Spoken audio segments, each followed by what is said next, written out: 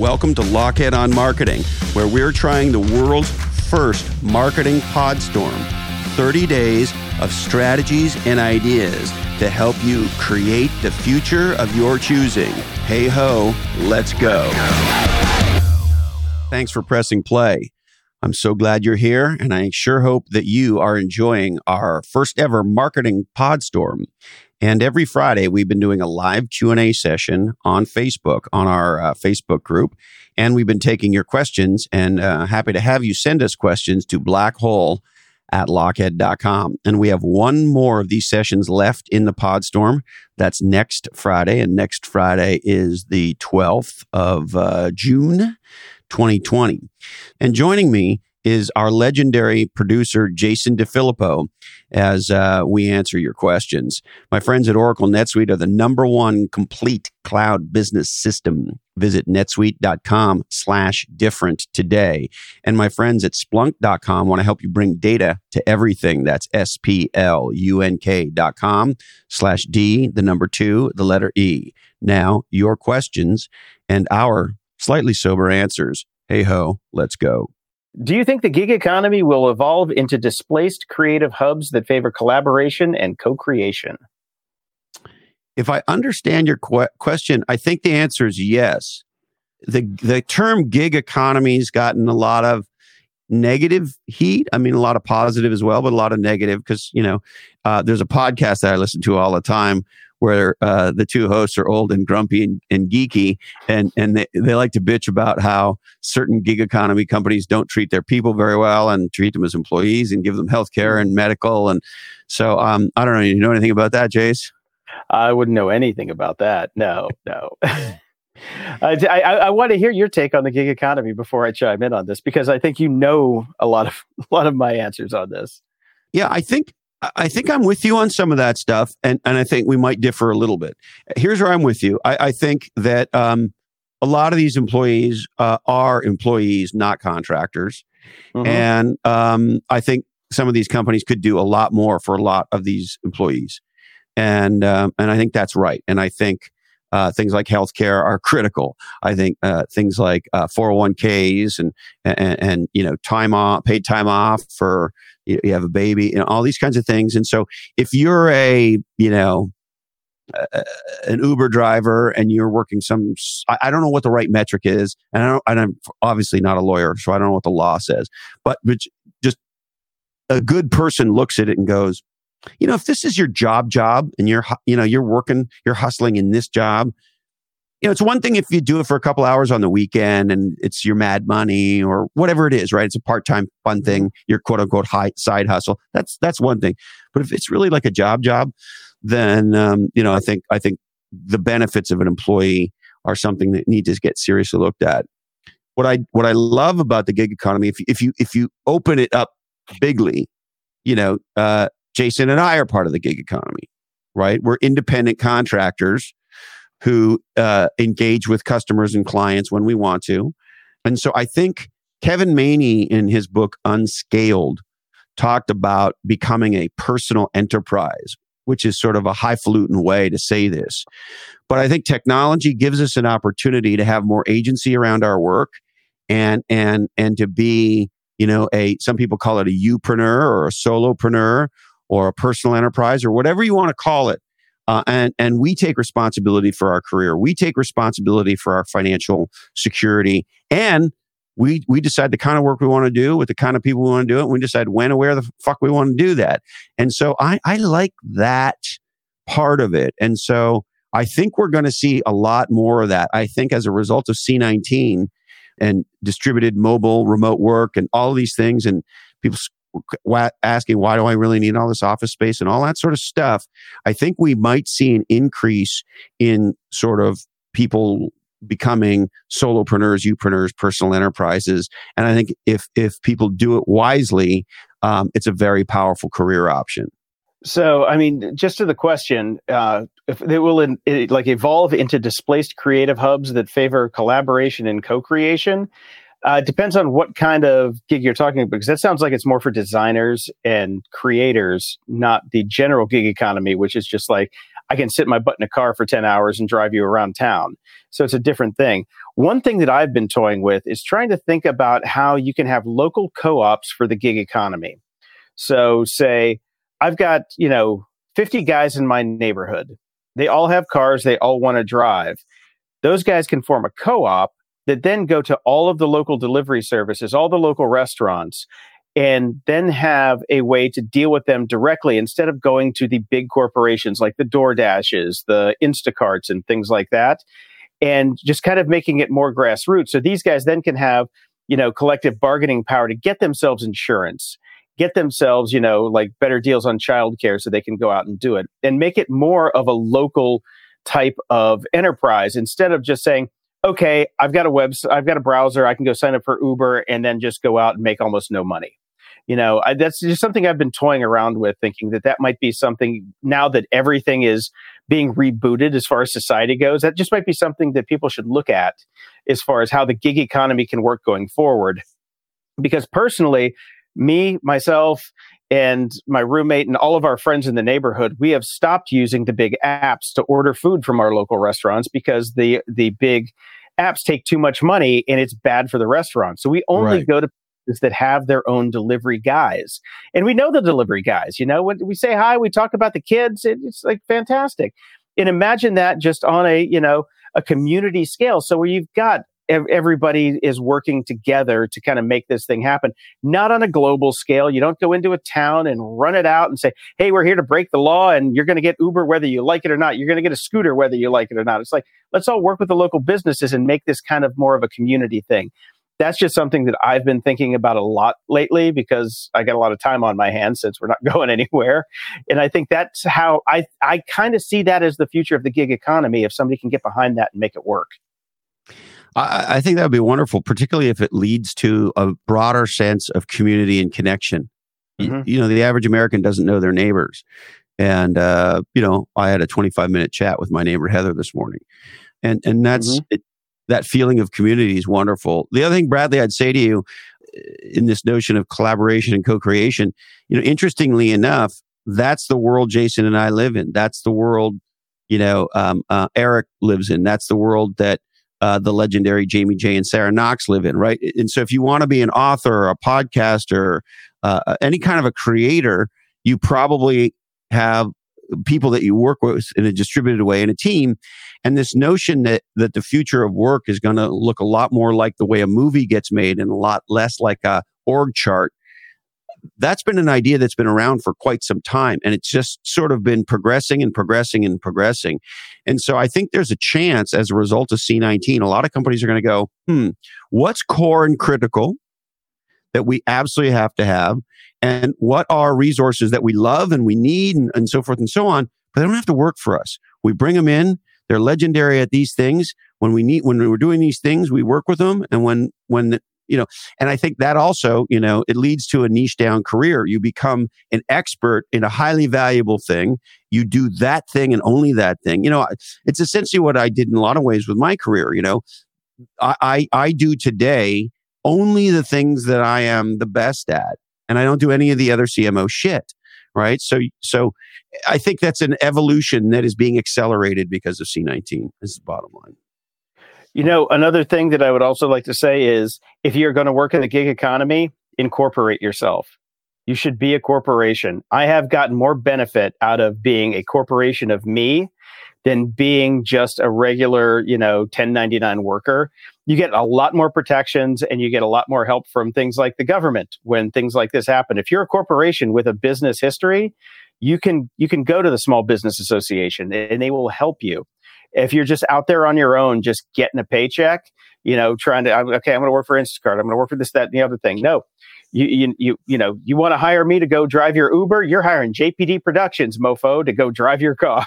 And that way you're protected for a lot of different things. And it doesn't cost that much money and it is worth it in spades. Yep. Absolutely. And the flexibility and the freedom. And I don't, but I know many people who work this way who have children, and the ability for parents to co-parent if one or both are doing this, the ability to be at the soccer game and all that stuff gets radically transformed. There's a lot of things that come with it. My buddy Eddie Yoon went through this transformation. We wrote an article for HBR about it a while back. So it's a very powerful megatrend. I think it's going to be deeply accelerated because of C19. Celia S. writes in, we are a startup looking to hire our first marketing person. What should we look for? Oh, this is always a tough one. So I think there's an aha here, Cecilia. And the aha is, I think this might always be true, but it's absolutely true in the early stages. The CMO, at least at the strategic level, for the most part, should probably be the CEO. So what you're looking for is somebody who can help craft the category strategy. And so somebody who can fly at 30,000 feet and is very comfortable and wants to get in the weeds. And this is why it's hard to find, because you're going to need to do all those things we talked about earlier in the discussion and a lot more. And at the same time, you're going to have to empower the CEO. And so I think what you're looking for is and I know you're going to hate me for saying this, but it's a well-rounded marketing executive that can put on a scuba suit and go deep, and can put on a wingsuit and fly high. That is to say, air wars and ground wars, strategy and tactics. And I sort of hate to say this because I didn't come from this background, but generally those folks are found more in product marketing than in sort of brand or lead gen or quote unquote corporate marketing. Because they tend to have more of a GM, general manager type mentality. But I think that's what you're looking for. And I think there's really, at a high level, there's two types. There's the been there, done that gal, and the, rising star. And I think it really depends on your company. Both can work. The one caveat around the been there, done that types, particularly if their last CMO gig or two was at a bigger company, what you don't want is one of these assholes who can't get anything done and just speaks in platitudes and needs a bunch of people throwing rose petals in front of them and treating them like a big deal when in point of fact, all they do is take other people's work and present it to the executive team and board. So the last thing you want is sort of a suit. You want somebody who's willing to do some real work. I hope that helps. All right. We've got some questions about a lightning strike here from Sean P. Sean is a dear friend. He's been on the podcast. He's a wonderful guy. Dr. Sean, I like to call him. All right. Dr. Sean was not very verbose here, so we're going to say, I do have some questions for this week's Q&A. And when thinking about a lightning strike, should you try to put on your own event or capitalize on something else that's meaningful in your space, like a big convention? And what are some examples of lightning strike events for small E entrepreneurs to be considering? All right, there. And hey, Eric, look, I tried to put some of Dr. Sean's question in here. Okay, so this is a big question. So when thinking about a lightning strike, your own event or someone else's, in general, and this is not always true, I've done both. I like to do my own because I like to be in control of the environment and the situation and be the center of it. The problem with somebody else's event, you think about the typical trade show. Well, if you go to the typical trade show and you don't have the biggest booth there, you can have the unintended consequence of looking like a small player. And if you have just one of those pop-up looking booths and there's all these giant booths, then you've sort of shot yourself right in the wallet. And so you want to put yourself in an environment where you stand out and ideally stand alone. Now, there are and that says, Dr. Sean, your own event or your own centering activity, whatever you want to call it. And on a recent episode, I talked about my buddy Joey, who runs Paradigm Sport here in town. It's a gym in town. Wonderful, amazing guy, incredible place, incredible people. And a couple of years ago, they had this idea for a lightning strike. And what they did was they did New Year's Day in September. And they had this event and they invited other local businesses that sort of had a connection to fitness in one way or another, clothing stores and surf stores and, things along those lines, nutrition, energy bars and drinks and shit like that. So they put on their own little mini fest. And I believe it was right after Labor Day, if I remember correctly. And the POV for the lightning strike was most people set a New Year's resolution to get in shape and lose some weight. Well, why not do that in September? And that way, when Jan 1 comes, you'll be on fire. And sort of that was the idea. And so he did his own event, and it wasn't a $1 zillion event, but he included other companies. He got a little bit of PR. He did, and he got a band, and he got, and it, all this stuff. And by the way, probably the most important thing was the people he invited were friends of existing customers.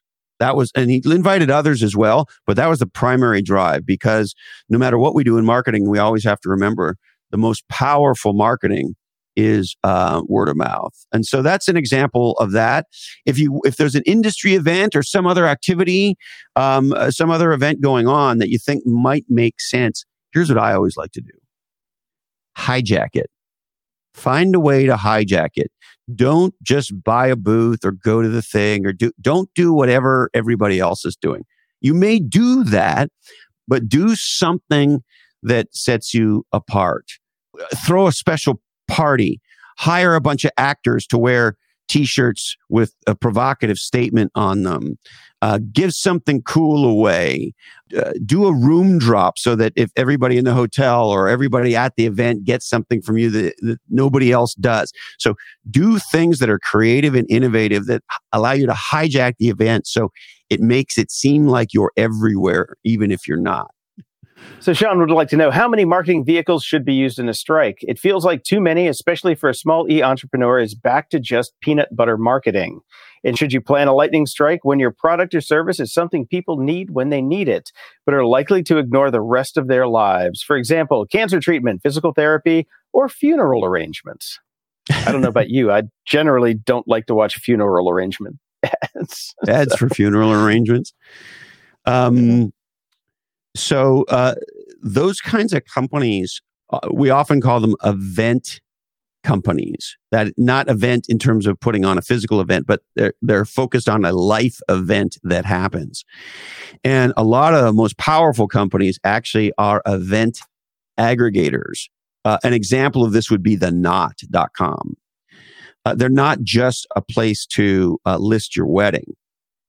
They bring together resources and all this stuff, and because a wedding is a life event that is an economic event, right? And so I think what you're trying to find are the people who are experiencing that life event. And so what I would do is I would go into digital places where it looks like those people are going to be. And so, look, an obvious one, hopefully you're already doing, is Google AdWords are a great way to intercept somebody that's already looking for something, right? And they tend to be fairly effective. There may be other areas that you can look into. Are there online forums, Facebook groups? The other place to look at for things like this, and I don't normally like to talk about it because it's a secret that I don't like to share, but... Ooh, juicy. Yeah.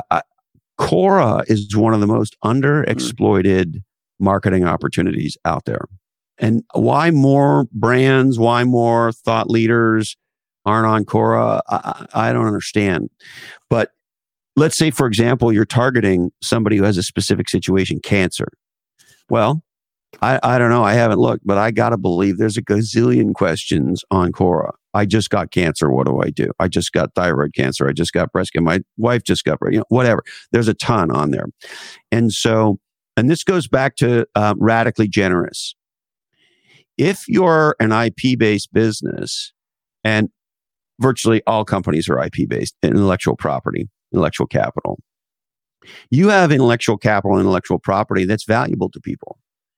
And so go and respond on some of those questions on Quora and begin to engage in conversation and dialogue about cancer, about, my loved one just died. What do I do? Or how do you, I guarantee you there's a question called how to pick a funeral service or funeral company or what have you, et cetera, et cetera.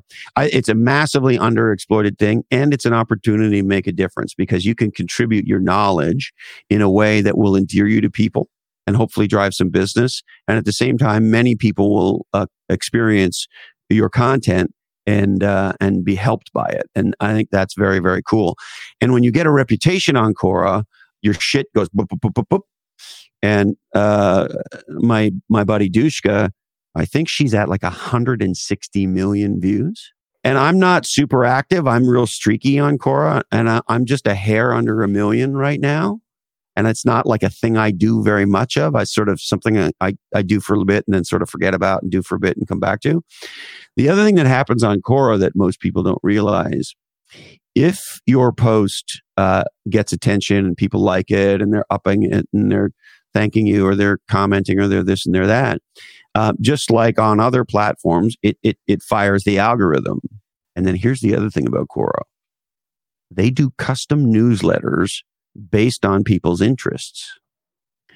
And so if you write good shit that's valuable and you sort of fire the algorithm and you're a good gal or a good boy on Quora, one day you log on to Quora and you get a notification that says, your answer to XYZ question was just emailed out to 10,000 people.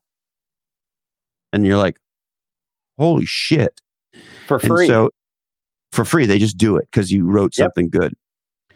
And so for those sorts of things where you're trying to essentially intercept somebody who's having something happen in their life, good, bad, or indifferent, whether it's I need an oil change for my Mustang or I just got, horrible cancer and I'm terrified and anything in between.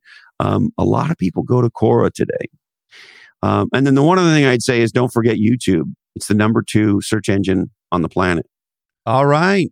We sure hope you enjoyed that. We got one more of these left to go. So don't forget, join us on Facebook. You can just search for Christopher Lochhead Podcast on Facebook. Join our Facebook group and send questions to blackhole@lochhead.com. We would like to thank our good friends at NetSuite. They're the #1 cloud business system, and they want to help you manage your business with precision. To receive your free guide, The 7 Actions Businesses Need to Take Now, and to schedule your free product tour, visit netsuite.com/different. As the economy revs back up here, you need every advantage that you can get, and that's NetSuite, netsuite.com/different. And learn how you can turn data into doing and bring data to everything, every question, every decision, and every action with my dear friends at splunk.com/D2E, SPLUNK.com/D2E, as in data to everything. If you're in the B2B space in Silicon Valley, you know one thing. Your website is the face that you present to the world and often the first thing people experience when they're interested in your company. And that's why legendary B2B brands turn to Atranet, ATRE.net. My friends at Socrates.ai are bringing the power of AI and machine learning to help you answer any question that your people might have. Imagine being employee awesome. And their definition of employee awesome is talk or text any question and immediately receive an answer with Socrates.ai, the world's first digital conversation hub. My friends at Mission.org want to help you get into podcasting. I believe that virtually every company should have a podcast, and Mission works with you to create custom podcasts, sponsorships, and original content to drive business results. Visit themission.org. And my #1 Amazon bestseller, Niche Down. Why not pick up a couple thousand copies? This oddcast is a sole property of the Lochhead Oddcast Network. We'd love it if you shared it with your whole team. As a matter of fact, we've been getting emails and tweets and things along LinkedIn's and the like, telling people how much they're enjoying the Podstorm, the Oddstorm, and a number of CMOs and CEOs have been telling us they're sharing it with their entire teams, and we appreciate you doing that. Today's information is provided to you solely for informational purposes. Please consult your spiritual advisor, your doctor, and your dad before acting on any of today's information. We are produced and edited by Jason DeFilippo, who you heard today. Jamie J. and Sarah Knox do legendary technical execution and build Lochhead.com. Show notes by Diane Gervasio. Please remember, send your questions to blackhole@lochhead.com. The thought I'll leave you with today comes from Maya Angelou, who said, "We delight in the beauty of the butterfly, but rarely admit the changes it has gone through to achieve that beauty. Thank you so much for the gift of your time. Please stay healthy, stay legendary, and until we're together again, follow your different.